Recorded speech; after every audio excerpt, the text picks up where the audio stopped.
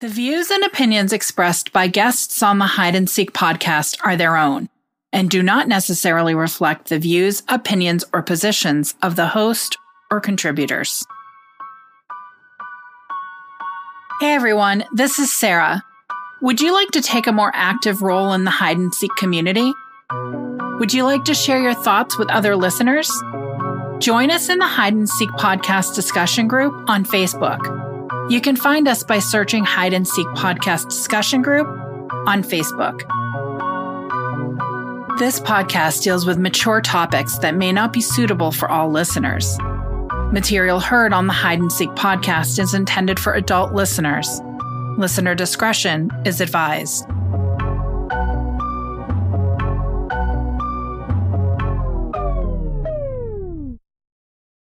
Wyndham Hotels & Resorts makes travel possible for all. Whether it's the long haulers looking for a great cup of coffee, a roomier rest for the on-a-whim road trippers, or a place to make summer memories with the whole family.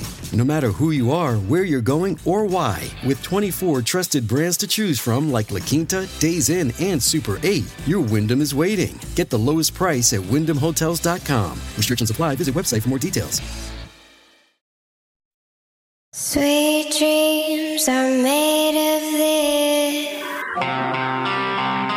24-hour News 8's Brady Gillum went to Sturgis tonight to speak with the missing woman's mother about what may have happened to her daughter.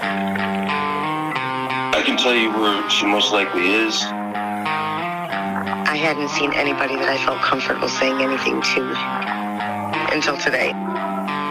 The stories they tell are they're pretty freaking gruesome. I kept all the text messages, Facebook messages, the messages between me and Brittany. I have all of them. I have everything. I told him, I said, I'll kill all them motherfuckers.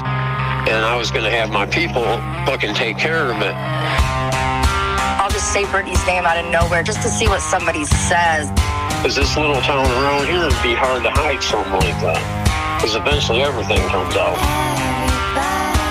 To me, some days I don't believe anything happened to her. I think she just left. This is Hide and Seek, Season 3. I'm your host, James Basinger.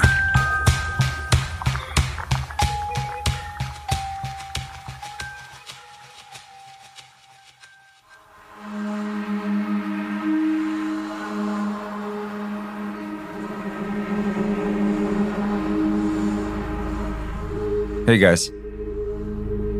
Last week we opened up the case file. You heard official reports regarding the witness testimony of Sheldon, Bowman, Grandma, the elderly gentleman John, and the teen home alone. You also heard official dispatch times allowing us to put together a more cohesive timeline. Another memorable point in the case file is what we learned regarding Brittany's visit to the second home. The teen who was home alone says he heard a knock at the front door, while hearing footsteps at the back door. Next, he sees a white female walking from the backyard to the front yard, when he hears another knock at the front door. After reading his testimony in the case file, we decided a brief follow-up interview was necessary to clarify a few things. In interview, I learned that Brittany went to the window at the front of the house and peered in. As Sarah and I discussed this, we agreed that this sounds like an action that has intention behind it. If she was looking for help and sees the teen, why is she walking away? Did she realize he was scared and she wouldn't get help there? Or was she just as startled as he was when they saw one another? Very recently, I spoke with the neighbor who drove to the teen's house to check on him after this concerning encounter. And for convenience, we're going to refer to the neighbor friend as Ben. Ben tells me the young man calls Mom, and Mom contacts him to go check on this situation. The initial phone call to 911 from John's home comes in at 8:51 p.m. The second call, where John reports that Brittany has walked away and he no longer sees her, comes in at 8:56 p.m. We've recapped Brittany's likely next steps, so at this time, I'd like to share Ben's recollection of events once he arrives to the home of the young man. Ben says he goes into the house. He learns more about what's happened. He takes a look around both the house and the yard. He gets back into his vehicle, at which point he goes down Fawn River Road to Workman Road and finds the abandoned vehicle. Ben tells me he looks into the car and it's a mess. He recalls the glove box being open and belongings pulled out of it. He tells me the interior of the car was a mess. Ben calls dispatch at 9:24 p.m. He leaves and makes his way down Silver Creek Road looking for someone who may need help. He follows it back to Watt Road, which connects back to Fawn River Road, where he heads back to the car to wait for law enforcement.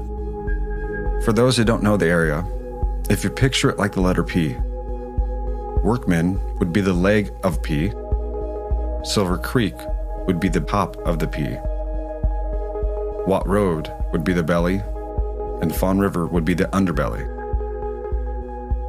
The last noteworthy item to touch on is that Ben did indeed inform law enforcement that he had been called to the young man's home for the report of strangers at the door.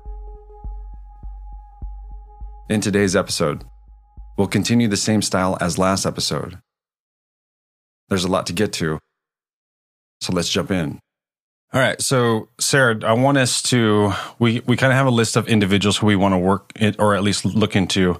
And as I mentioned before, I really want to kind of focus on the people, who surrounded Brittany, who were close to Brittany, friends, lovers, and then, with the leads that we've looked at and what we've chosen to pursue based on evidence, there are individuals I want to also look at what they had said and what they had shared with law enforcement. We have people who have claimed to have taken polygraphs. We have people who have claimed to have provided their vehicles.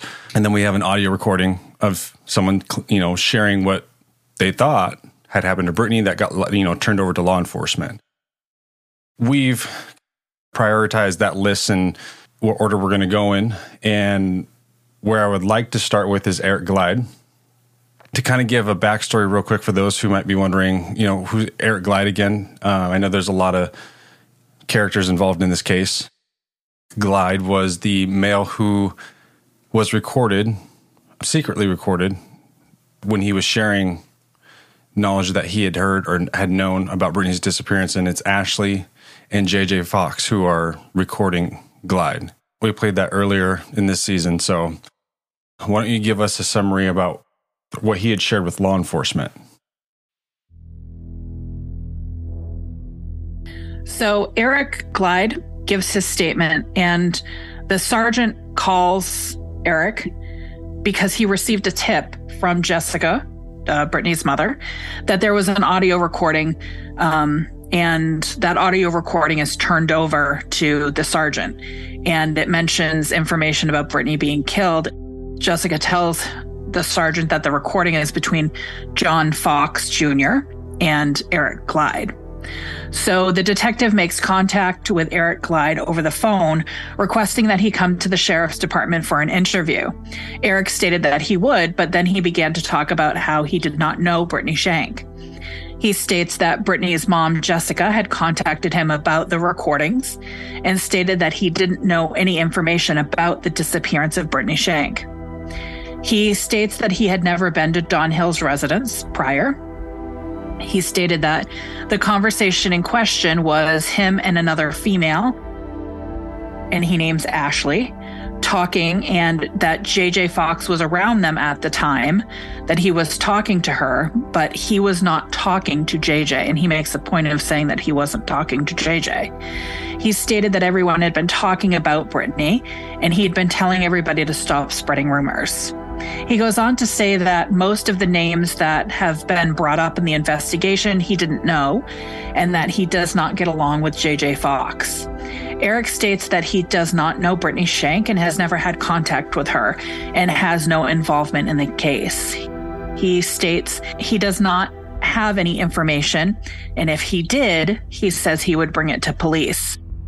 Eric goes on to say that at this present time when he's speaking, there's a lot of rumors going around that seem to be unsubstantiated, and that's why he has told everybody he knows to stop talking about it.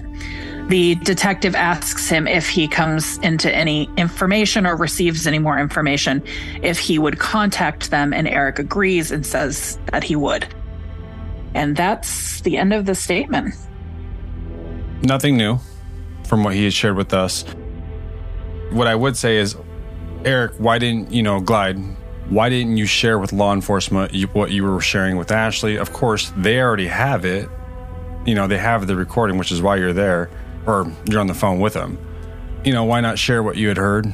It's something I'm curious about, and something I can follow up with him.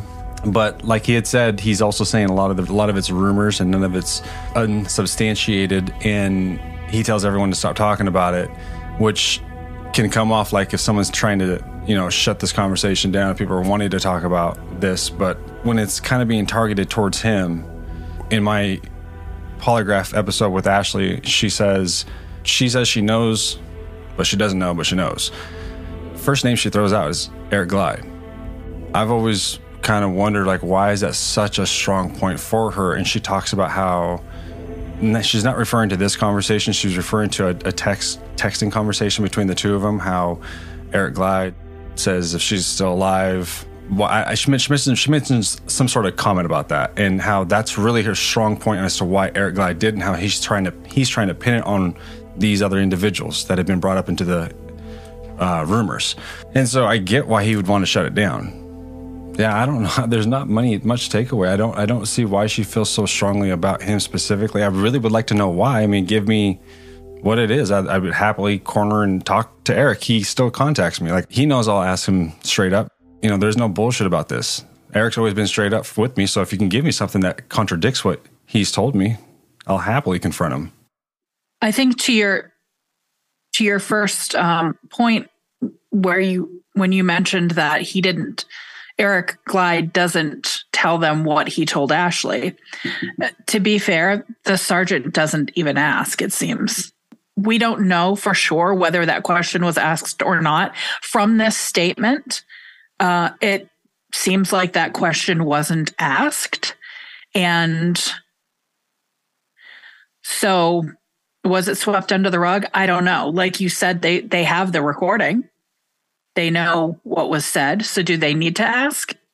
I don't know. I think there would have been some more follow-up questions, but and it doesn't seem like there is, the sergeant calls with the intention of having Glide come down to the station, and they have this what seems like a brief conversation.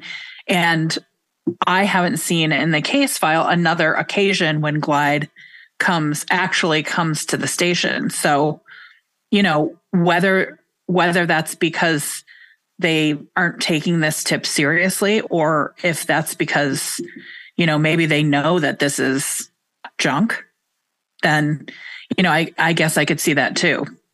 I guess one question I do have is, I always kind of found it a little interesting why Ashley chose to provide it to Jessica first instead of just taking it to law enforcement. I don't understand that. Why did you? She's given told a reason. Me she has. It's because she thought her mother deserved to know first. Why don't you think her mom deserves to have her passwords? That's something. Or her group. In this moment where you have her passwords and you say, well, I think her mom deserved to hear this recording first. I'm not buying that. Yeah. Yeah. That's all we got for Eric Glide, right? That's it. Okay. Bring on Chuck Allen.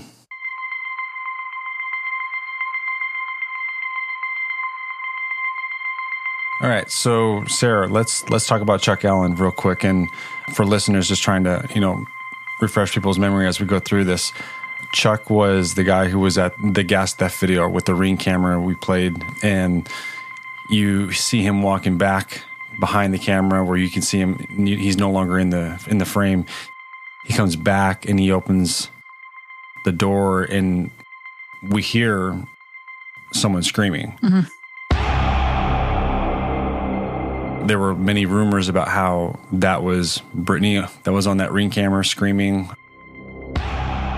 that there was some sort of connection to Brittany's case through this gas theft. Let's talk about his testimony and what he shares with law enforcement. So Chuck gives a statement, and in that statement, he says that he was at that location, that farm, because he was just quickly trying to take a piss, but he wasn't trying to steal anything. He says that there was a guy with him by the name of Cody.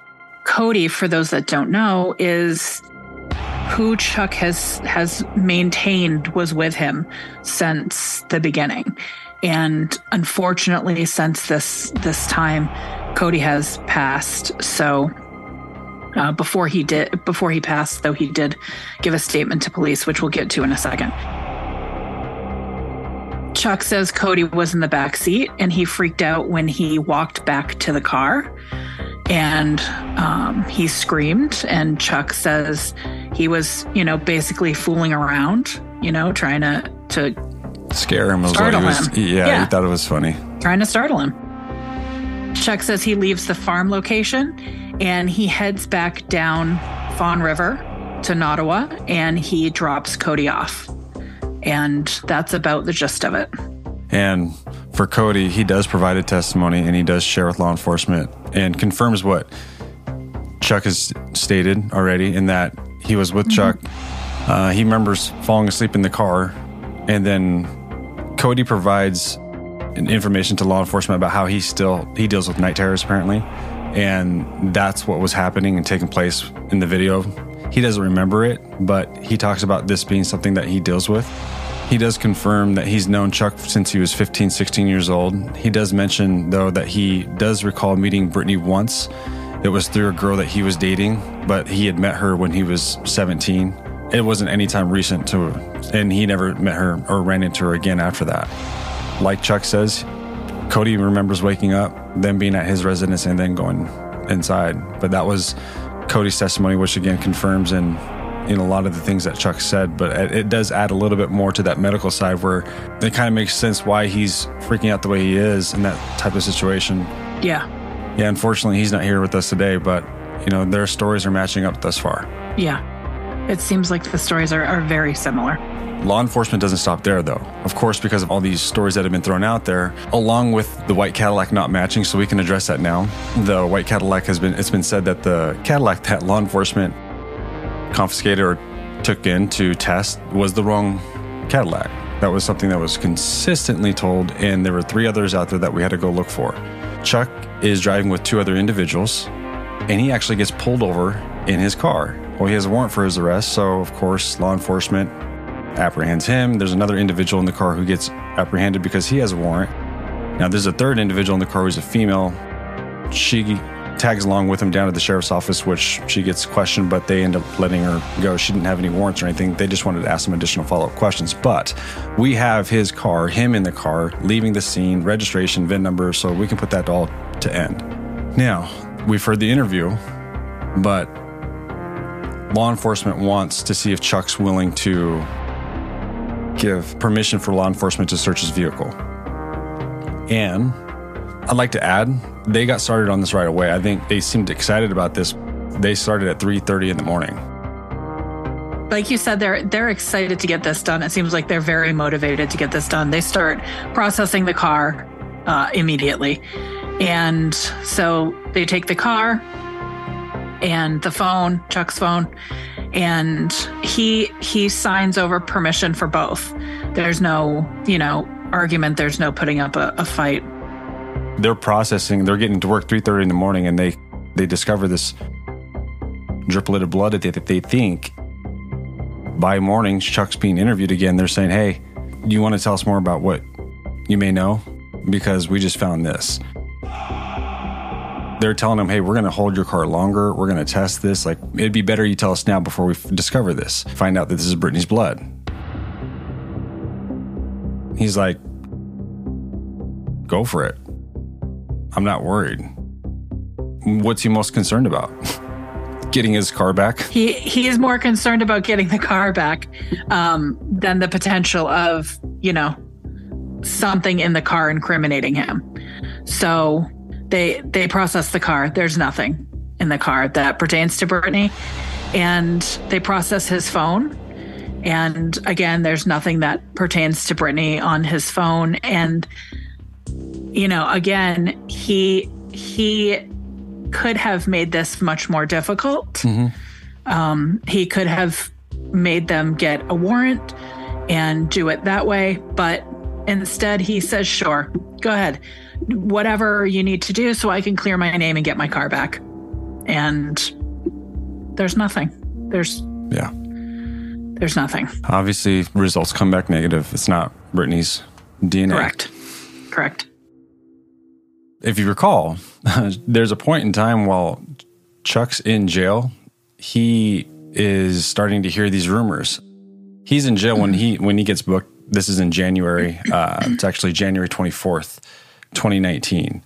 It's not until months later, in October, after he's heard all of these rumors and it's getting back to him while he's in jail, he contacts law enforcement or the detective on the case, and he tells them, hey, I want a polygraph because I want my name off of this. Yeah. Let's start with the dates on when he requests for the polygraph. So Chuck takes 2 polygraphs. The first polygraph he requests to take is on 9/18 of 2019. And the result for this comes back inconclusive. And the second one he requests to take is a month later on October 17th. And this one comes back with a pass. Obviously, when I saw this, that it was inconclusive, I thought, what's going on? Yeah. This is the first red flag where you're like, whoa. But then he, says, run it back. Let's do it next month. I don't know if there's any stipulation or if there's any kind of like rule that you need to wait for X amount of time to be able to ask questions again. I don't know. Mm-hmm. But, he says, put me in the chair again, strap me up. Comes back and pass.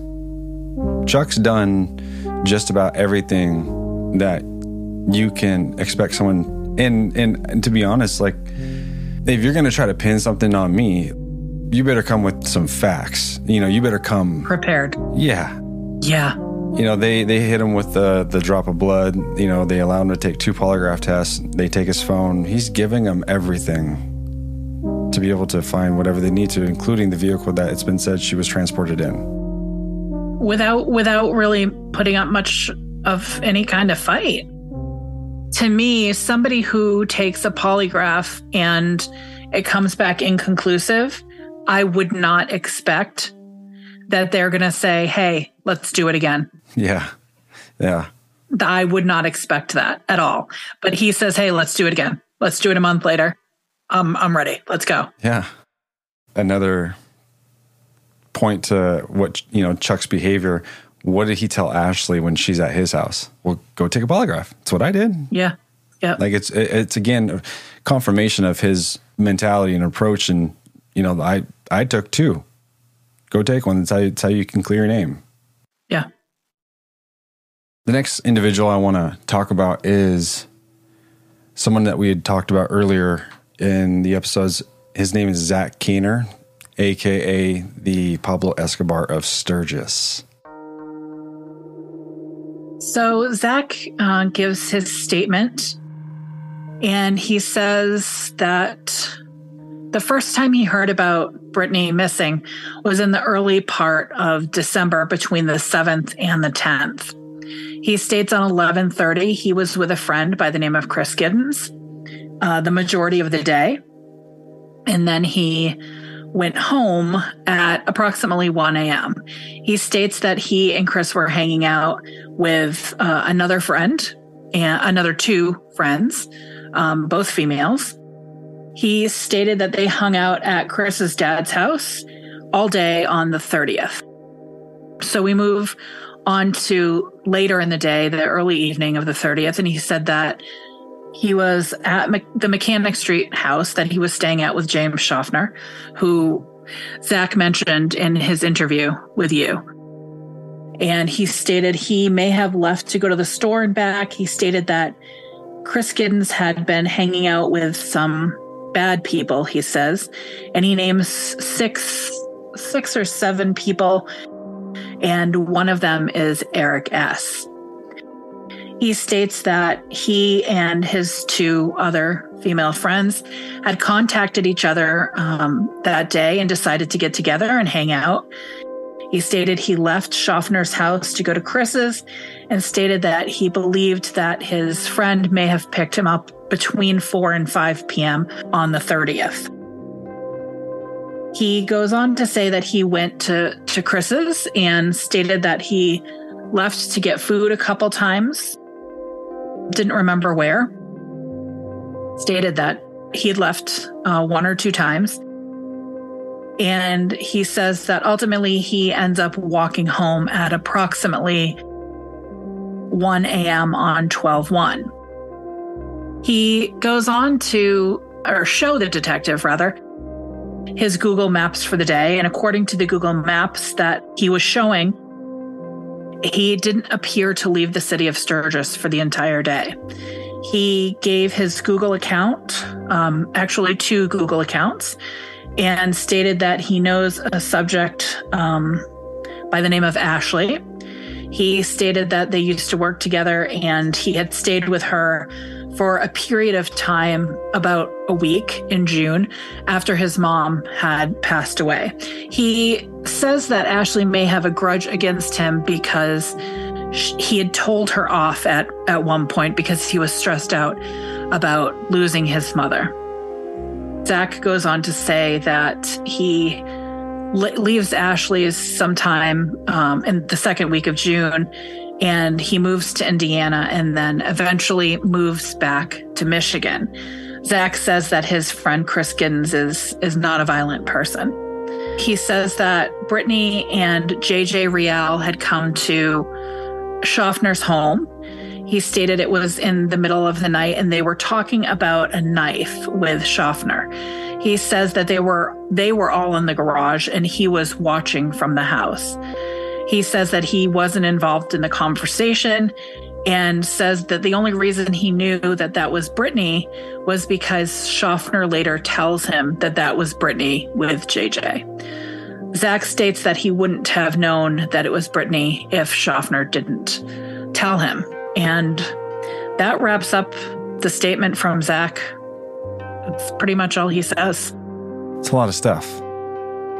Okay, so let's break that down for a second. So first off, he confirms that he was with 4 friends on the 30th. Him and Chris, along with 2 females, they go to Chris's dad's house, which is what he told me. And confirm, what time did he say that they went? He was picked up between 4 and 5. So they're there. And is this when you were explaining how they may have gone out to get food and came back? Yeah, they go out to get food, he thinks, a couple times. But does it mention Kaner's phone stand still, or is it moving around like he says? It doesn't say specifically to those incidents of going out to get food. Okay. What the detective says is that it just shows him on Google Maps for the day and that he doesn't leave Sturgis. Which I would think if you were to leave Sturgis and you look at Sturgis on a map and you look at where Grandma's house is, I would think that would be considered leaving Sturgis and not being in the city. You know what I'm saying? Plus, if they're looking at his location, seeing if there's any relevance to Grandma's or in that area, they would have said yes and questioned him on it. Mm-hmm.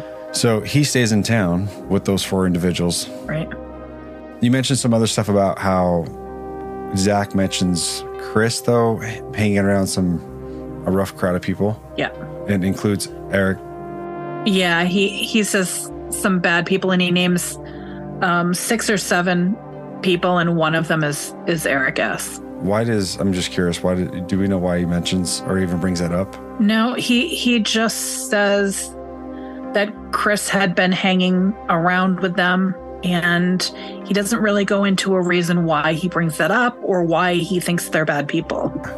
But then we have him also acknowledging that he has a relationship or a friendship with Ashley, but thinks Ashley could be having a grudge because he had told her off or something. Yeah, I think it was a former friendship by the sounds of this. At this point in time of his interview. Yeah. What he had told me is that the way I received it was he didn't know 100% if that was Brittany who had came to Mechanic Street where he was renting, I think, out one of the rooms from James. And as I understood it, he didn't know 100% as to who it was. And he wasn't really clear, but from my recollection is that he thought he remembered it being Brittany after seeing a picture of her because he didn't know her. Schaffner's the one who confirms that it was Brittany, which is important because who's JJ Ryle and what's his relationship with Brittany? That's something we definitely want to look further into, because if that is her, we want to talk to all the people that she was close with, of course. Chris Giddens goes to the sheriff's department to give a statement, and he starts off by telling them he has never met Brittany. He didn't know anything about anybody missing until he saw a post on Facebook. He says in the past 24 hours, he's been getting some horrible messages on his phone about Brittany missing. Do we have a date of this? The interview? His interview, yeah, the interview, because if he's saying the past 24 hours. Right. The interview was conducted on 12/29/18. He says he's been getting these horrible messages on his phone for the past 24 hours. And he goes on to say that the messages are, mostly pertaining to rumors about Brittany's disappearance. He says someone told him that Brittany had family that lives out on Fawn River Road, but he doesn't know for certain. The officer asks about his car and asks if he can confirm the make and model, and Chris does. The officer asks if he can see his phone, and Chris hands over his phone willingly. He says that he recently gave his 10-year-old his old phone because he has the same phone number, but it's a different phone. It's a new device. New device. Yeah. He wants to clarify that with the officer. Chris mentions the ticket that we've all heard about with blood on it. And he acknowledges that, yes, he did get a ticket. And yes, it does have blood on it. He says that he works as a machinist and he busted his knuckle at work. The officer checks his knuckle and does confirm that there is a healing wound. The officer asks again about Brittany and if he knew her. And he says he is 100% sure he's never met Brittany. The officer and Chris go to the parking lot of the sheriff's department where the officer requests permission to search Chris's car, and Chris gives it. The officer searches the car, the interior, both the interior of the car and the trunk, and he finds nothing of evidentiary value. He notes that the seats are vacuumed, but there's no evidence of staining or anything like that. And he also notes that the car has not recently been cleaned.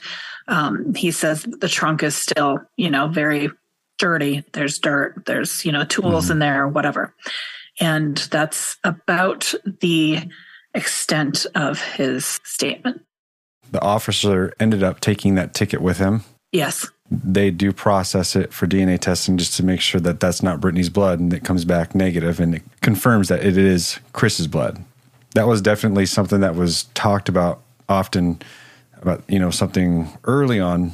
There's this blood on this ticket and this blood on this ticket, and just how that's one of the wild rumors that got out of control. But here we can confirm has nothing to do with it. Yeah. They confirm that Brittany is neither a major contributor or minor contributor to that DNA profile. So it is not hers.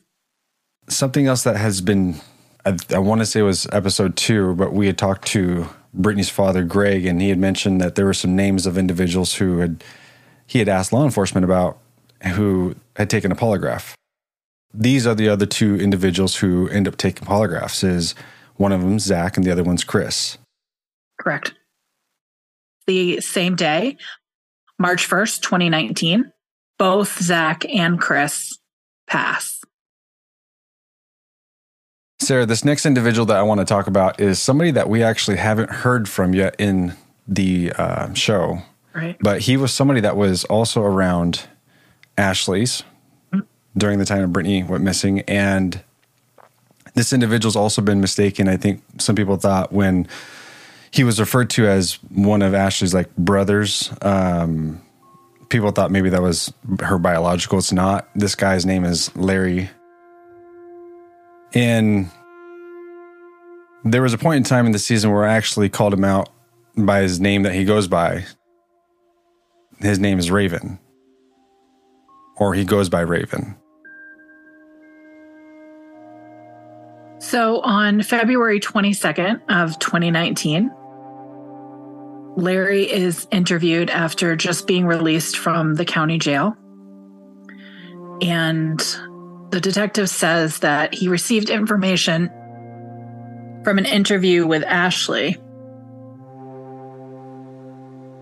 He says, when I inquired as to anyone that she knew with bleached hair, she stated the only person she could think of would maybe be Larry.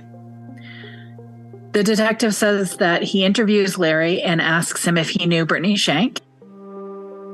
And he says that he'd met Brittany at a bar.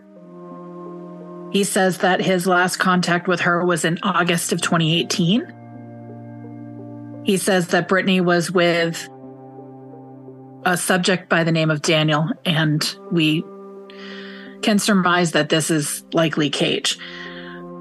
He goes on to say that they were at the Knights Inn in Sturgis.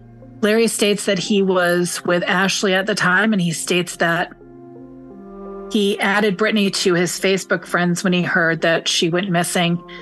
He says his Facebook name is Raven and a last name. He states prior to the Knights Inn meeting, he had met her a couple times at a bar in Sturgis. He says that he didn't have much interaction with her and says that he's never had bleached blonde hair. He says he colors his hair red, which the detective makes note that it is a rusty red color. He asks him if he's ever been to Brittany's grandmother's house, and Larry says no, he has not ever been to Brittany's grandmother's house. The detective shows him a photograph of a composite sketch by Michigan State Police, and he asks Larry who he thinks that the subject looks like. And Larry says he thinks the subject looks like Eric S., but he has never known Eric to bleach his hair. Larry says that he doesn't have any other information about the Brittany Shank case and says that if he gets any relevant information, he will contact the detective. This is on February 22nd, 2019, who has just been released from St. Joe County Jail. So, my question is, well, when did he go to jail? Do we know that yet? No, we don't. We don't know that yet. That's something we want to follow up on. Now, what initiates them wanting to speak to Larry is from a conversation that they, or an interview they have with Ashley, which we'll get to. Yes. But Larry, he doesn't deny ever not meeting her. He says he met her back in August when she was still with Daniel at, I believe it was the Knights Inn. Larry was there with Ashley. He was asked if he's ever been to Brittany's grandmother's house. And Larry says no. Something else to remember. They show a composite sketch, which is something that we were looking very hard for, and we couldn't get our hands on this. So we do have that composite sketch, and Larry says that when they show that sketch to him, Larry says he thinks that looks like Eric S., but he doesn't recall Eric ever bleaching his hair. I don't want to go into the reason why it hasn't been shared or why we won't share it. It's for the investigation, and there's a purpose and there's a reason for it. So I know that might be confusing, wondering, well, then why we do it in the first place. But like I said, I don't want to give information that could, hurt the investigation. So.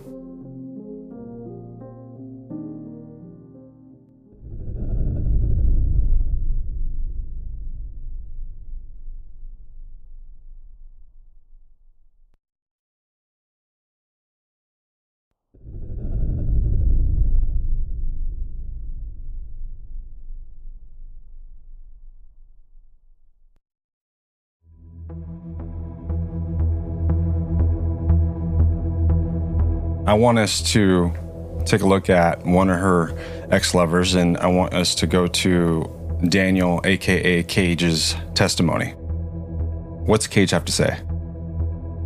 So law enforcement reaches out to Cage pretty early on, just 2 days after Brittany is reported missing on December 10th, and they leave him a voicemail. A couple days later, on December 12th, Cage speaks with law enforcement over the phone, and he tells the detective that he is on his way back from Florida. He says he's approximately 15 hours away, and he tells the detective that he is coming back for the purpose of looking for Brittany. On December 23rd, Cage gets pulled over, and he says that he returned to Michigan on December 19th. Now, keep in mind, Cage has pretty consistently said that he was in Florida during the time when Brittany disappears.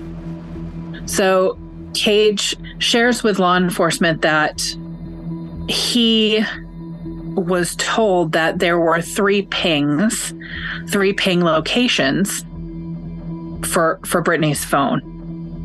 He says that a female told him this, and we later confirm through the case file that the person who tells him this information is Ashley. Now, when you say ping, that's like cell phone tower pinging of the cell. Like, right? Can you ping a phone when it's not active? I no. So I think the phone has to be active, right? Turned on. The only way that you can justify this type of argument, in my opinion, would be is that you had access to that phone account and you could see its whereabouts at its last moments on the 30th by accessing the online account. But right, I don't know if that's possible. Like, we would have to look into that. Like, is that possible for someone to look at the last pings of a phone? Daniel's saying there's a girl who's telling him where her phone was at. And that's interesting. They request that Cage come into the sheriff's office. So on 131, he does just that. He goes into the sheriff's office and he gives a statement. And he tells them that he used to date Brittany, and he came back to Michigan for the reason of helping to find her. He tells them that the last time he saw Brittany was on 10/14. So we're talking a couple months before. 3 months before the current day, which is 131. He does say, though, that he talks to her on the phone on November 16th, 2018. So, 15-ish days before she disappears. He says that he leaves for Florida on either the 27th or 28th of October, and he moves to Gainesville, Florida. Law enforcement questions Cage's involvement with Brittany's Facebook that goes active in July of 2019. He tells them that he and Brittany shared a Facebook account, which we've talked about, but denies making any attempts to access it in July of 2019. So we won't confuse that account with Brittany's account that we have the data download for, which is BB God's Plan. So this is a different account. The account she shared with Cage is the Brittany Keltner account. So two different accounts there. He goes on to say that the last time he believes he saw Brittany again was 10/14.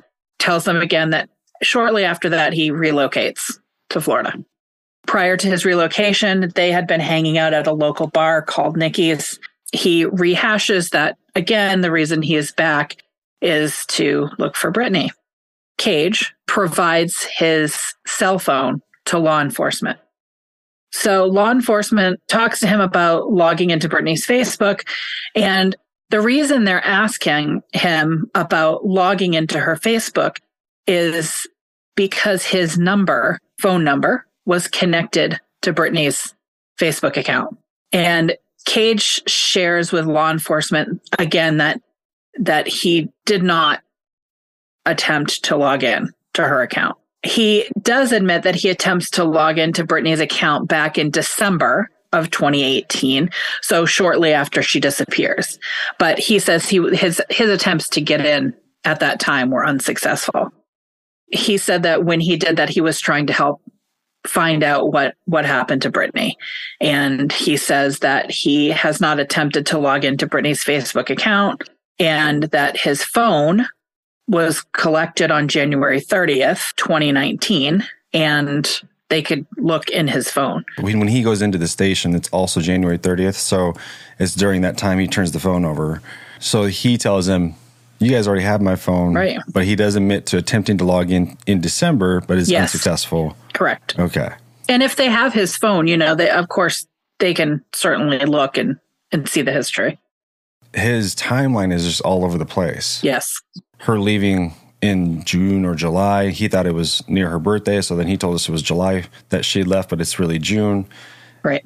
I don't want to put too much stock into those inaccuracies, to be honest. And here's why, is him not being here in November 30th is the key thing for me.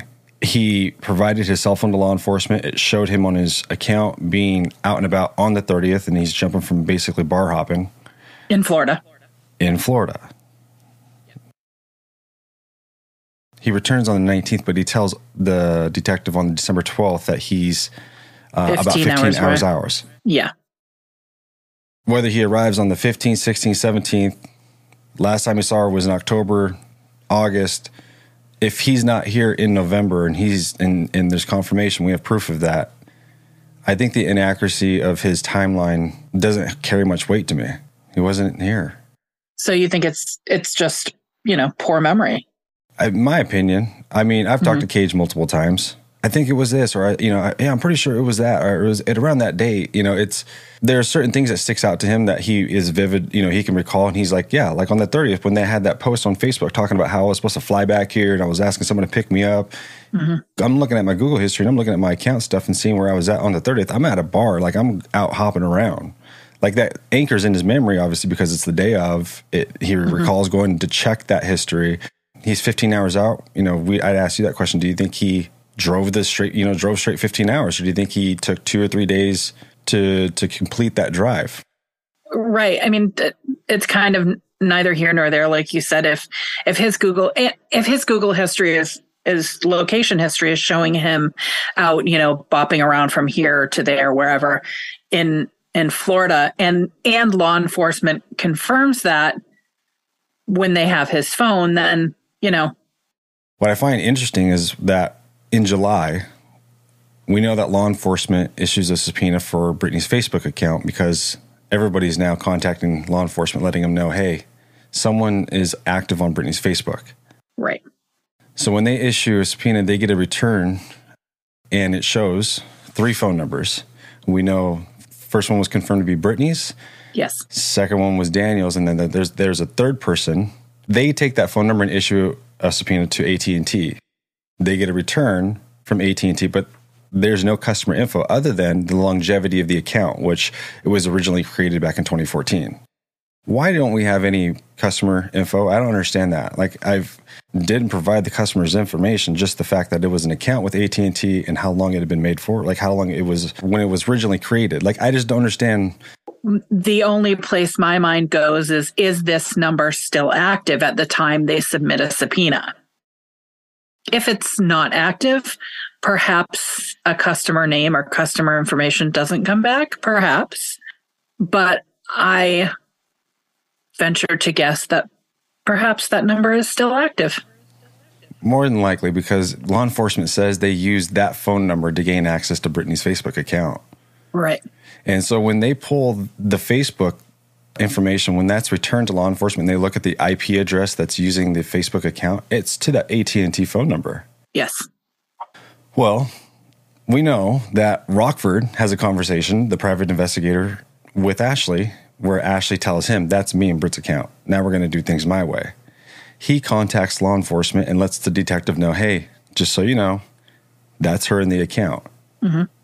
Rockford tells law enforcement that on, it's fair to say, July 10th, because that's when he discovers that was Ashley in there in Brittany's account.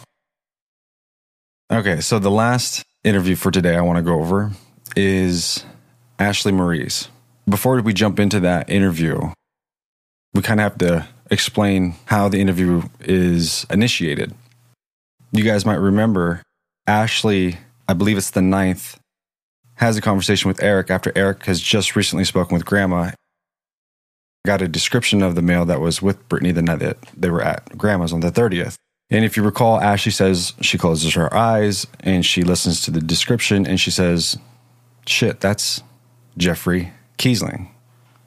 She then decides to send a picture of Jeffrey to Sheriff Bulk, who then forwards that picture to one of his sergeants to take out to Grandma and show Grandma to see if that male is the male that was with Brittany the night she went missing. So eventually they attempt to make contact with Jeffrey and he's unavailable. So they eventually go back to where the tip came from in the first place and they make contact with Ashley. Tell me what Ashley said. And for context, tell me exactly what the case file says, what she said. I asked Ashley if she would be able to recognize her sister's voice with only a few seconds of contact by phone, and she said she could. I advised her of the phone call I made to possible phone number and asked if she could call it to see if the female answering the phone is her sister. She stated she would, and she would then call into dispatch and ask for me. She called me back at approximately 16:37 hours and advised the phone number went directly to voicemail when she called it. She will continue to call it, and if she gets any information, she will pass it along to deputies. She mentions the ex, which is Cage, acting very suspicious lately. She tells that to law enforcement. Like, how do you know he's acting suspicious? Like, what is he doing? What communication have you had with him 2 days after Brittany's been reported missing when he's still in Florida? Like, what are you sending him down that path for? Like, what is he doing? Yeah, what are the suspicious acts? She continues on with Ashley sharing with the officer that she's speaking with that the description that Grandma gave also is sounding like an old coworker. Now, we don't know if the coworker is one of her fellow colleagues or Brittany's. I'm guessing she's referring to someone that maybe Brittany used to work with. So you send a picture of Jeffrey, then you're saying Daniel's acting very suspicious lately, and then you're saying, hey, look at this old coworker too. So that's 3 names off on the table that we're dealing with right off the bat. Right. You made a point in this where you said, hey, the fact that they gave her that phone number, that was pretty surprising to me. I think probably, so far, I think it's probably one of the more surprising things that I've read. It's certainly strange and, what I would expect if they wanted Ashley to hear this voice, a deputy would either go to Ashley or Ashley would go to the sheriff's department and she would sit with them while the deputy dials the number and she can sit there and hear it and, give a positive or a negative. But to give her the number while there's an open investigation happening is surprising and certainly not normal procedure. Let's address the elephant in the room. As soon as I read this, what the fuck does that mean? What do you mean that's her sister? Why would you allow law enforcement? Like, who plants that seed? Yeah. They're saying, and again, would you recognize your sister's voice? Like, this isn't like she was like a sister to me. Like, that's not the kind of wording that you're going to put into an investigative file. This is her claiming to be Brittany's sister. Yeah. Odd. And one other thing I want to point out is that she makes the comment about Brittany supposedly was supposed to move in with her, right? When Brittany announces it on Facebook on November 23rd or 24th, that she's going to be with Sheldon and that they're Facebook official and she's staying over there, Ashley knew Brittany wasn't going to move in with her anymore. Why are you saying she's going to move in with you? You know she's not going to. I mean, certainly by this time, this is long after she knew Brittany was not moving in. So this is on December 10th. Let's jump to her next interview. This next interview is taking place on January 2nd, 2018. And the time is around 11:45 at night. And dispatch has been sent to Village Manor Apartments, specifically to Ashley's apartment. She's requesting because she has something that she wants to share with them. Tell me what Ashley says.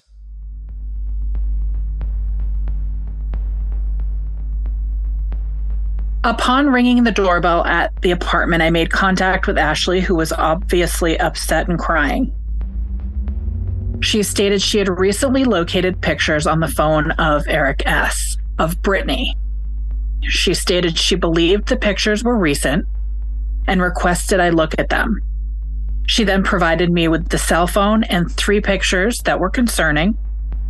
And the deputy goes on to say he asked her whose phone this was, at which time she stated it was Eric S.'s phone, Brittany's husband. I asked her why she had it, and she stated that the phone belongs to her. However, she's been letting Eric use the phone. She stated she pays for the plan, SIM card, and the phone. I asked her how she had it tonight. She said that Eric had asked if he could leave the phone at her house, plugged in, while he went to his mother's house. She stated she found this suspicious, so she began going through his phone. She stated that when she went through it, she found some concerning pictures and immediately called us. Ashley stated she'd been friends with Brittany for a long time. I asked her if Eric has been saying anything lately about Brittany being missing, and she stated that he has not said anything, and that she also found that suspicious. She stated that he does not bring it up and just sits on the couch when he's at her house. I informed her that I cannot look through the phone without a search warrant at the time. She began going through the phone again. She later found that the photographs were possibly from January of 2018, so many months before.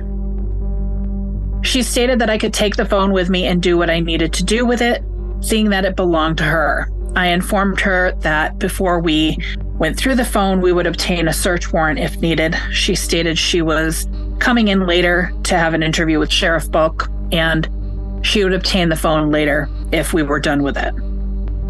Ashley provided me with a yellow phone, active. She also provided me with the password of the phone. I asked Ashley if she had any information on where Brittany might be, and she stated she didn't. All she knows is that Brittany was with Sheldon the night before she went missing. She stated she was acting weird when she was at Walmart, stating she needed to hurry. She stated that she was at Walmart buying light bulbs, at which time Brittany stated she should come over to Sheldon's house to change them. She stated she did not feel comfortable doing so, so she did not go to Sheldon's house. And that concludes the interview. I want to address the pictures real quick that Ashley requested law enforcement over to her house for. We've seen these pictures. As Ashley mentions, she discovers that the pictures were over a year prior to early January 2018. I know that the pictures have been passed around to certain individuals, and I would ask anybody who does have these pictures not share them. They were pictures taken privately. They were not intended for people to see. I'd ask anybody who does have them to respect that. Eric tells her that he wants to leave his phone plugged in the charger, and he's going to walk to his mom's house. I just kind of find that strange. I don't know many people who say, "Hey, I'm going to leave my phone here charged and I'm going to go to my mom's." I just find that a little odd. But Ashley takes it upon herself to look through the phone. I don't know, Sarah. It just doesn't sit with me. Something just seems off about that. I can't remember anybody in my life ever saying, "Hey, I'm going to leave my phone charged in while I go home. Is it cool that I leave it here?" Like, why wouldn't you just take your phone with you? I can only think of one reason I wouldn't take my phone with me, and that's because I don't want my location being tracked. You know, if you're going home, you know, our parents can sometimes be nosy. So maybe you don't want your phone at home. You know, at this point, he's a grown adult. So I would say if it were me, it's because I don't want my location being tracked. So we have the officer following up with some questions to Ashley about Eric's behavior. Ashley tells the officer that all he does is come over to her house and sits there and hasn't been saying much about anything lately, and that she finds it suspicious. What I find odd about this whole scenario in this situation is, why did you call them over here? Because if you recall, you said he was with you the night Brittany went missing. Like, you don't call law enforcement over if the night she goes missing, he was with you. Like, you don't even, if I would have found those pictures, I'd have been like, what the heck is this about? Which I would understand why she would feel the way that she did, but he was with you. Like, that completely eliminates any initial thought of him being involved. But she takes it even further and contacts law enforcement. To me, something just doesn't make sense here. Yeah. I mean, if Eric is with you that night, you're together, then you know that he didn't have anything to do with her disappearance. So calling law enforcement seems strange. That seems strange. If Eric is with you, then you know where you were, and you were at home, supposedly on the couch with Eric. And then there's no reason to call law enforcement for these photos. If her thought process was, well, these images could be what's happening now, and he's getting these images now, and this is what's happening to Britt. She quickly found out those were back in like January of 2018. Right. Many months. And then we have her finally talking about how Britt was acting when she talks about acting oddly at Walmart and her going to buy the light bulb, and then Brittany asking her to come over so that she can help assist with changing the light bulb because Sheldon was there. She's telling law enforcement she didn't feel comfortable about doing that, going over Sheldon's, which is similar to what she's told us, but we don't have a date of this incident. Why it's so confusing for me is because I've seen the 23rd, I've seen the 24th, I've seen 27th, I've seen 28th. Like, what is it? I see there is no mention of a date here. She's turning in a phone that we know Josh's, Pocket's, Eric's. We know that she also had a guy by Larry who used this phone. So essentially, she's turning in a phone that has 4 other accounts on it. At least. I mean, those are just the ones we know about. The officer does end up leaving with this phone that Ashley is adamant that he takes. And we see it entered in at 5:46 a.m. I guess my last question about this interview is, Eric, did you know that she took those pictures down to law enforcement?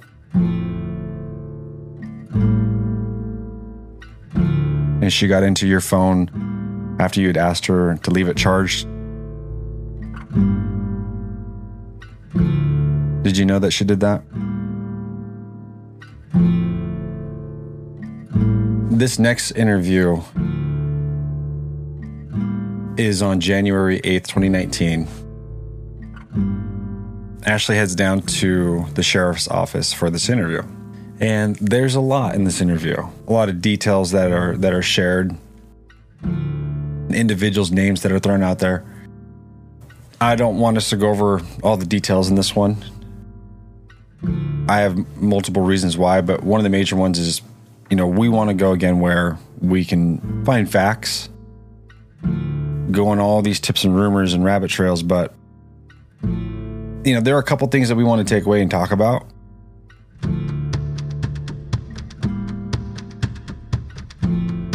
One thing that's been discussed commonly, and even something I thought about early on, there was a question of whether or not Brittany and this mystery man were actually looking at breaking and entering to residences.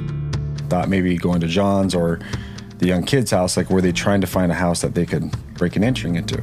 Obviously, that doesn't make sense as we think about it and we process, okay, why would you wreck a car if you're going to break and entering? Why would you call 911? Why would you break and entering with your her feet are bleeding, her arms are cut up, you're providing your DNA all over the house.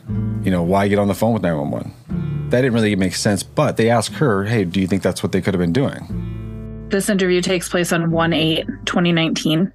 And one of the first things that Ashley says is that somebody, the name is redacted, has freaked out about Brittany having a big mouth. That's something that caught my attention right away. We don't know who said this or who Ashley is saying said this, because of course she's the one reporting this. So that's something that caught my attention pretty quickly. You know, to tag on to your point about breaking and entering, there is a statement in here from Ashley where the deputy asks Ashley if she has any idea why Brittany and this mystery man would have been out in that area at that time of night. And he asks if she thinks they could have been trying to locate houses to break into. And Ashley's response is, yeah, that wouldn't surprise me. And she follows that up with a statement about who we think she's saying is Brittany having stolen an iPod from her sometime the previous October. She goes on to say that whole crew was into breaking and entering. So that was another point that kind of grabbed our attention. All right, so I want to move on to the next interview, and that takes place on January 31st, 2019. And Sarah, can we also stick to as much as to the script? I would like us to read this straight from the case file.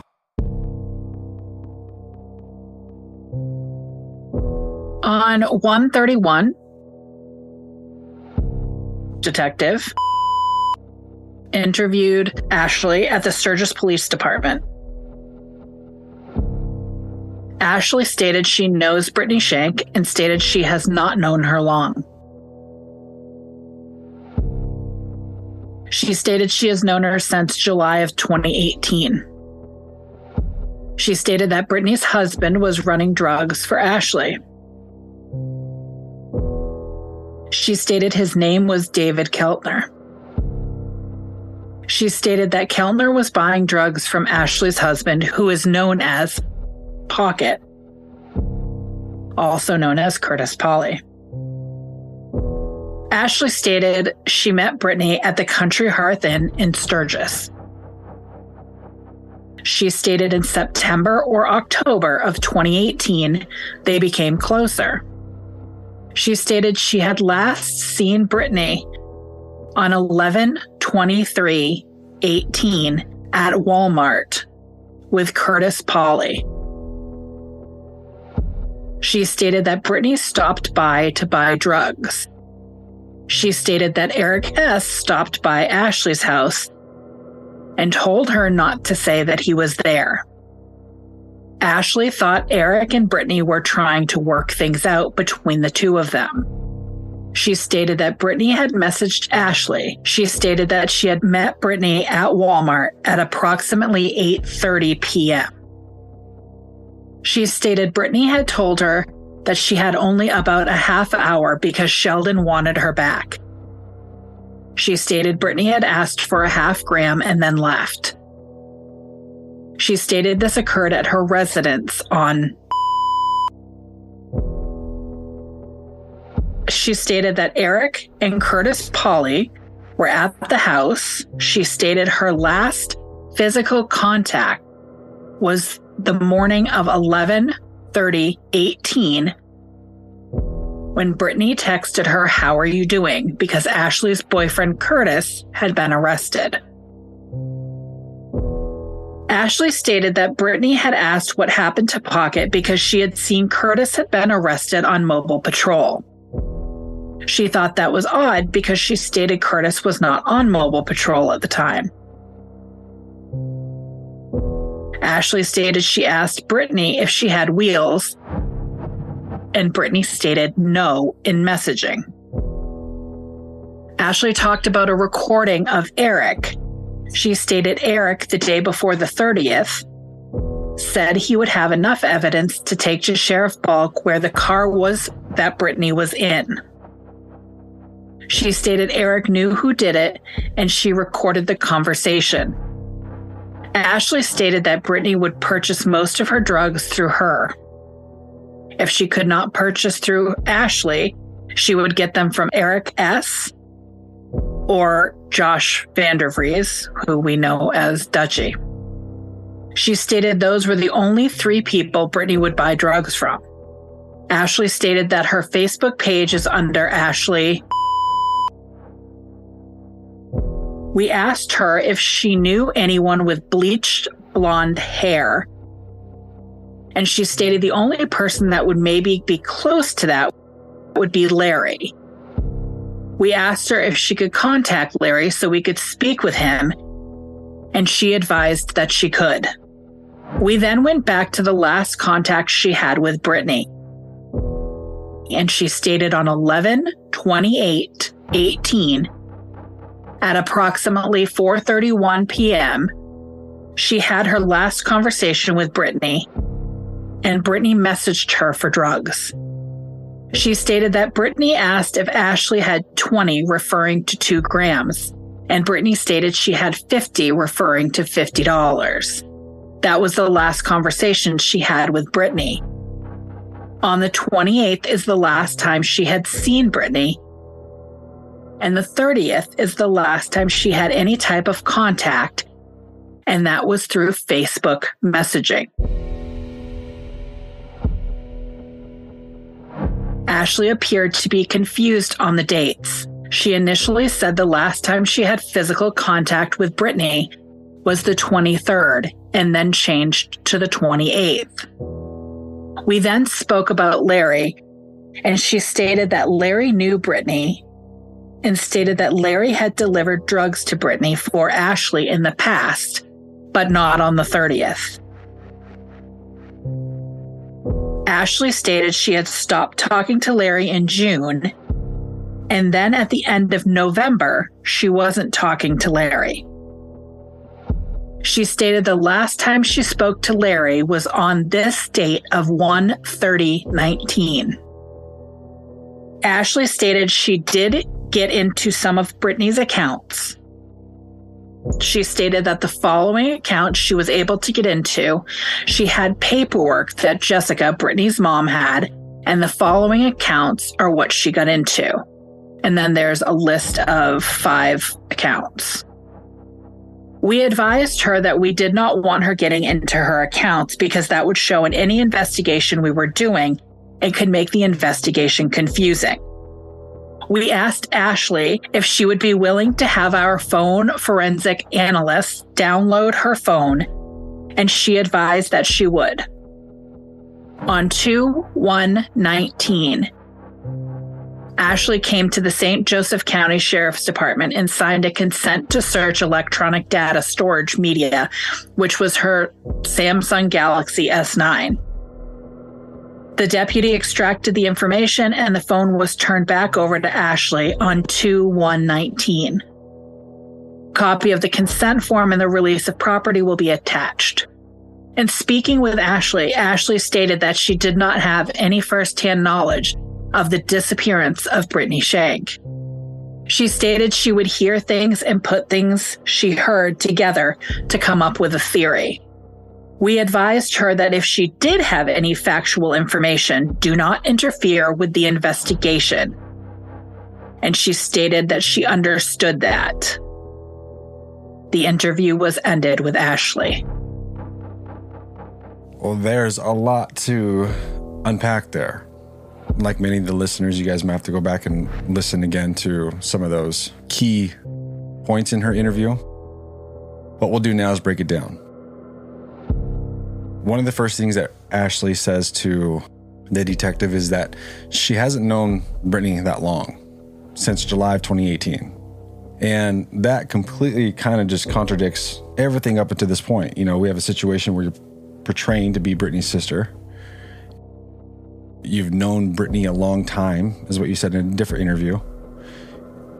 To the rest of the world, you have us believing to this day that you guys are like best friends. And then you come in and say, you haven't known her that long. Now, I get people could be close, but they haven't known each other that long. I get that. But it just seems like you're a drug supplier at this point. And then she kind of really throws us for a spin when she says Britt's husband, David Keltner. I imagine that she meant to say Daniel and maybe they heard it wrong, whatever. But David Keltner is not her husband. And she knows that because she was with her husband on the 30th. Yeah, Ashley was with Brittany's husband on the 30th, yeah. So why you're referring to her husband as David Keltner in this, like you're making things confusing. Ashley says her husband is she refers to as Pocket. You guys aren't married. Why are you saying these things? To me, that's where I'm like, you're confusing this for a reason, it seems like. I mean, it's a simple question. When's the last time you saw your best friend that went missing, right? When's the last time you saw him? She says last time she saw Brett was on November 23rd, 2018. Good, we got the same date, except now the situation's changed again. You say, it's not just you and Brittany at Walmart. You now bring Pocket with you this time. On the 23rd to get a light bulb. In the case file, they don't really reference going inside to purchase the light bulb. They don't reference Brittany when she's inside and she's trying to hand all these light bulbs to Ashley saying, is this one going to work? Is this one going to work? And Ashley's like, I'm high, and I'm telling her to chill out. She doesn't reference any of that stuff. No, she doesn't they don't reference the light bulb at all, actually. Then the story takes a turn because then she says that this takes place at her house. It's confusing with how it's worded, but Ashley shares that Britt was stopped by to purchase drugs, and also Eric stated when he had stopped by Ashley's house not to tell Brittany that he's there at Ashley's. Now, we've heard that story before. The other part of it where you say Brittany said that when she came to visit you earlier in the day, and this is supposed to be on the 23rd. Why didn't you tell law enforcement that Brittany also said, don't tell Eric I'm here? You're only putting it out that Eric said that. Going back to the location, she says she met Britt at Walmart at 8:30 p.m., but then again, the location changes of this drug transaction, but of this November 23rd meeting at Walmart, it then changes on here to Lower Court, which is where she would live at Village Manor Apartments. She also mentions Eric and Pocket being at the apartment or the Village Manor Apartments where she stays when Brittany stops by.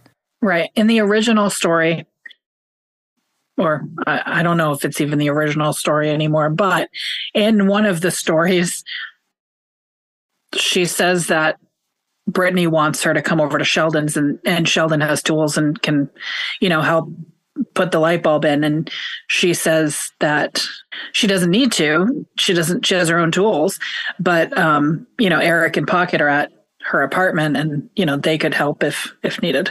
See, so go back to like that whole comment that she made, and that's where I feel like you're slipping up on that. You had said the reason why you didn't want Brittany to go to your house on the evening of her around 8 o'clock where she's saying, hey, she wanted to stop by, and Brittany's reason was because she wanted to see her house. That's literally what she says when Brittany had already been over there and stayed over there multiple times, apparently. If Brittany was over there earlier in the day to get drugs, why did she need to meet with you again at night to get drugs? Right? Because she says Brittany comes over earlier, says, don't tell Eric that I'm here. Well, she gets her drugs, leaves, and then she needs to meet with her again later on that evening to get more drugs. I didn't know. And then the detective wants to circle back to, or when's the last time she had contact with Brittany? And she states that it was on now November 28th. We've seen that conversation where Brittany's looking to purchase more drugs from Ashley, and it's the whole stance that Ashley takes that wasn't Britt on there. That's not Brittany behind that Facebook Messenger messaging me saying she has 25 and then she has 50. She tells him about that, but Ashley doesn't tell law enforcement, that's not my friend.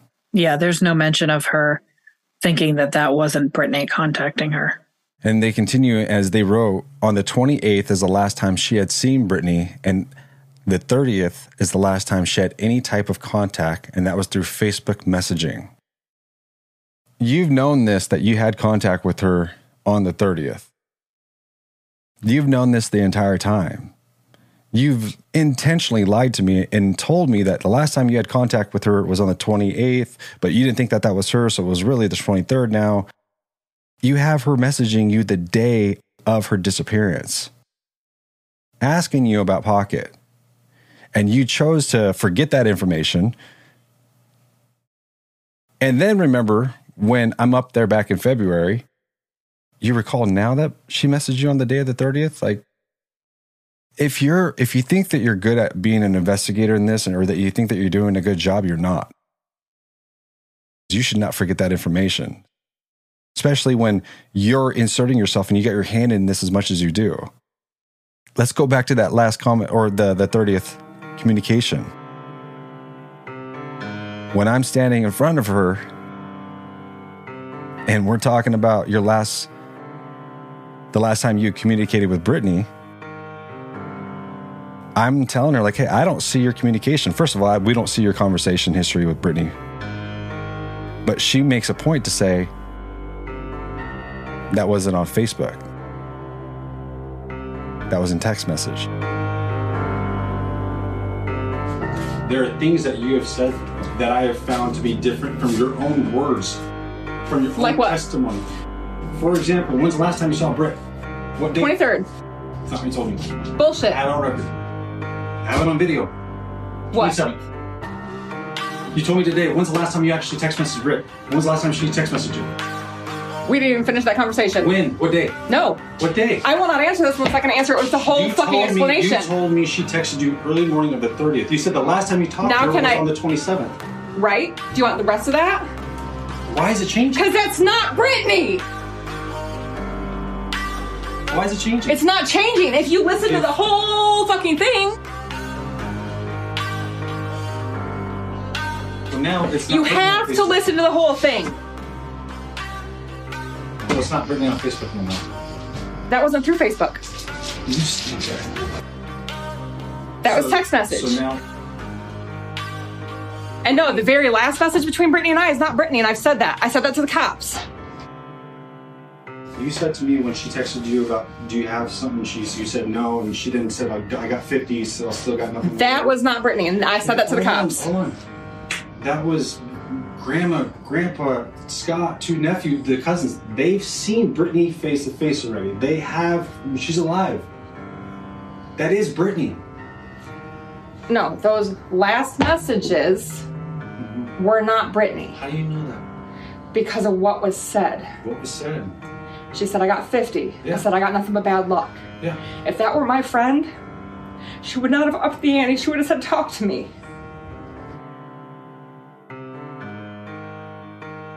Right. Eric, when I told Eric about it, he got some weird messages too that he said, we're not from Brittany either. But why are your messages gone? They're not! Why are they gone? They're not gone. Every message between her and I is still around because of me. What you sent me doesn't have any of your stuff. I've looked at it very good. I'm aware that it doesn't have anything in there.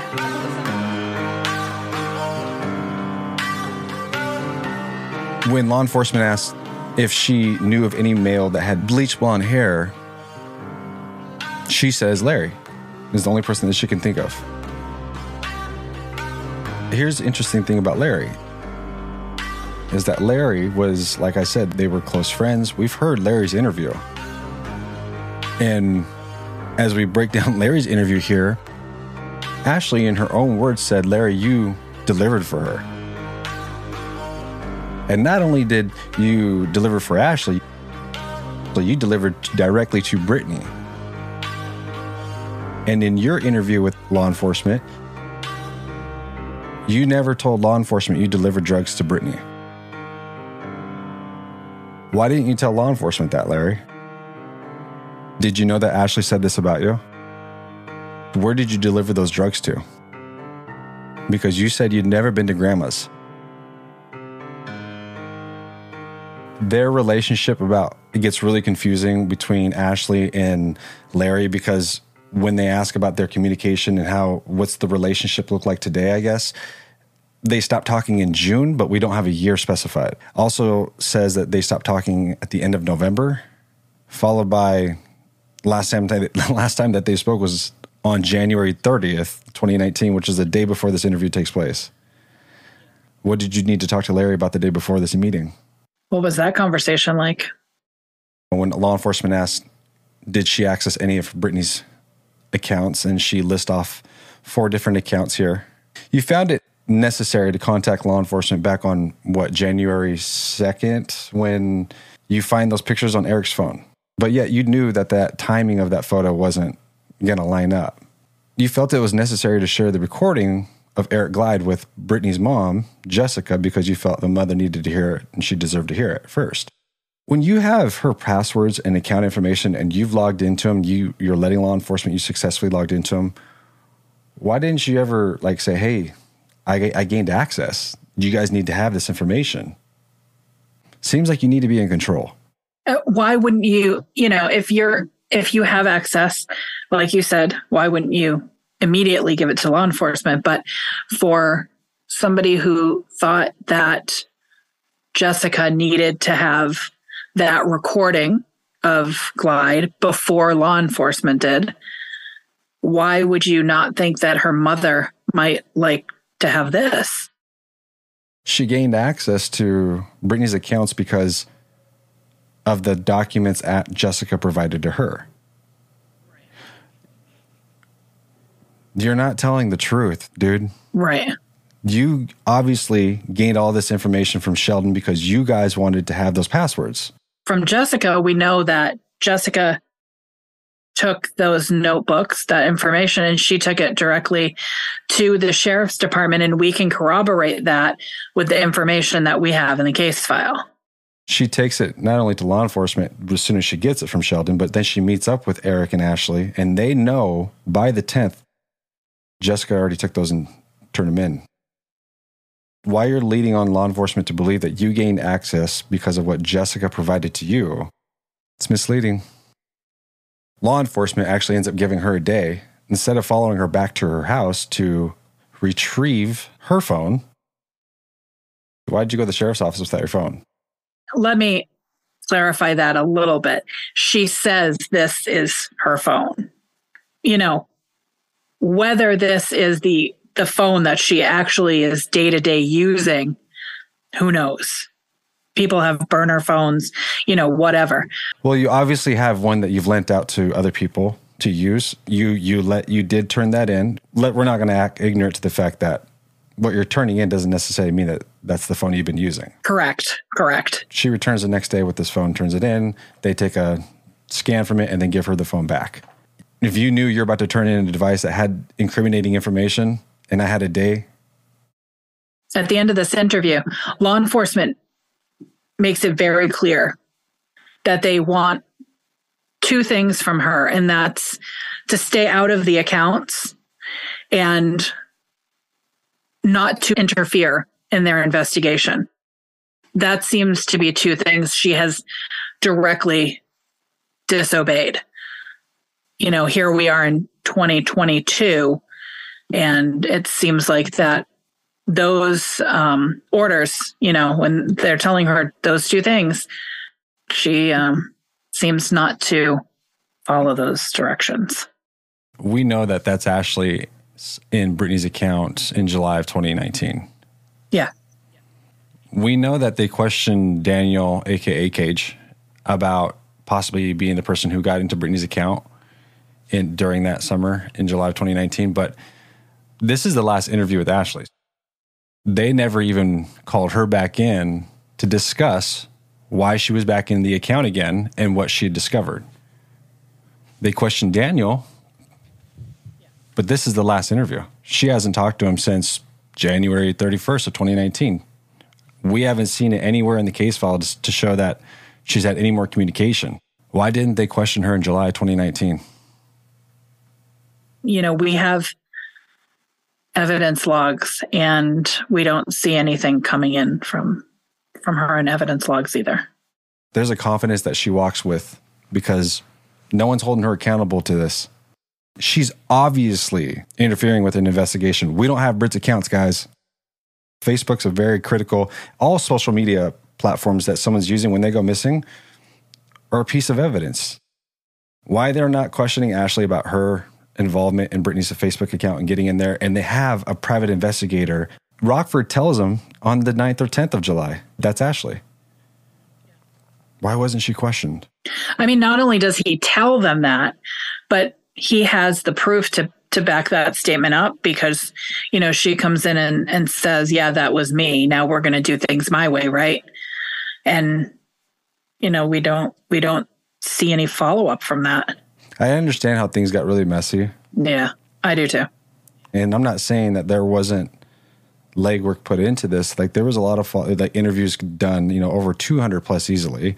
There's more we're going to dive into with searches that were done. And there were a lot of man hours put into this. So please don't mistake my frustration for that. But it's hard when I see some of these things that are stay out of her accounts in January. 6 months later, she says, I don't give a shit what you had to say. I'm going to get back in there. And she does. And then she tampers with things that we're showing and we're proving something's wrong here. There's no reason why we shouldn't be able to access and look at Britney's Facebook page today. There's no reason why people who had communication with her and shared images, videos, there's no reason why they can't go back to that and look at that stuff if you didn't do anything with it. Very frustrating. Frustrating. Yeah. Yeah. What's up with Ashley and Larry? Ashley says Larry's delivered narcotics to Britney previously, but not on the 30th. Larry either conveniently forgets this detail and has selective memory, or it never happened.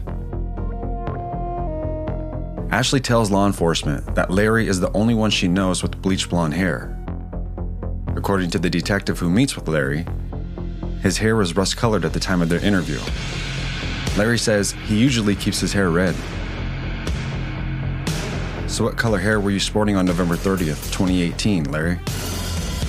Or perhaps I should call you Maverick. Either way, in December of 2018, you had blonde hair, Larry. At least partially. Did you know the woman who referred to you as her brother tossed you under the bus, Larry? Message me. We should chat. Ashley's ever-changing testimony to law enforcement is consistent with her ever-changing testimony elsewhere. From Britney being her sister, to knowing her a few months, to not really knowing her very long. We begin to see a more clear picture. A friend is someone you have a mutual affection with. An acquaintance, on the other hand, is someone you know. It seems Ashley was Britney's acquaintance. Her supplier. Remember, Ashley told us in her own words that she doesn't like females. Well, what do you know? That statement seems like a rare occurrence of the truth. Ashley has continued to maintain through current day that she's turned everything over to law enforcement.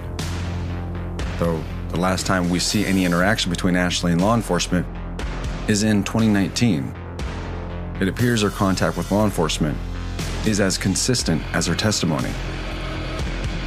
Between 2018, when law enforcement began to interact with Ashley regarding the disappearance of Britney Wallace, and 2021, when I began interviewing her, there's been no shortage of discrepancies. For someone who claims to have an eidetic memory, she sure forgets an awful lot. Like whether or not your best friend's husband was with you on the night she disappeared. Or if you spoke to your best friend the day she disappeared. Or even something as simple as knowing the last time you ever saw her. In episode Woe Is Me, Ashley made a statement that at the time I thought was powerful. Today, I still think it's powerful, but for a different reason. She said, if I wanted to look better when the stories are being told, I should have behaved differently while they were being written. Ashley, maybe it's time to start behaving differently, so this last chapter can end with Britney coming home. Next time on Hide and Seek.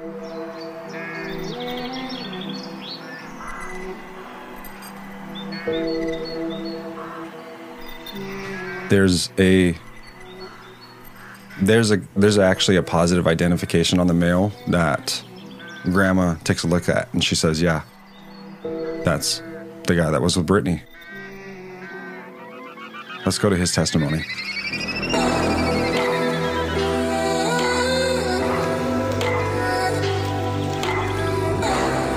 Now, we've done the GPR there, and we've done our part to try to figure out if there's anything going on underneath the surface, but there was more to the Donald Hill rumors. Let's go to Don Hill's testimony. Oh shit, look at that, Sarah. He intentionally goes back to pick it up. He doesn't want them to have his DNA. A collect call from Robert Porter.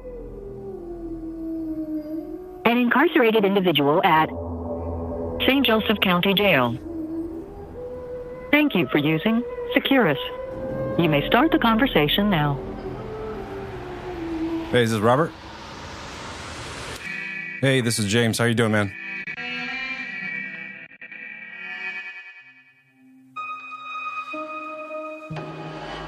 The Hide and Seek podcast is hosted, directed, edited, and produced by James Basinger.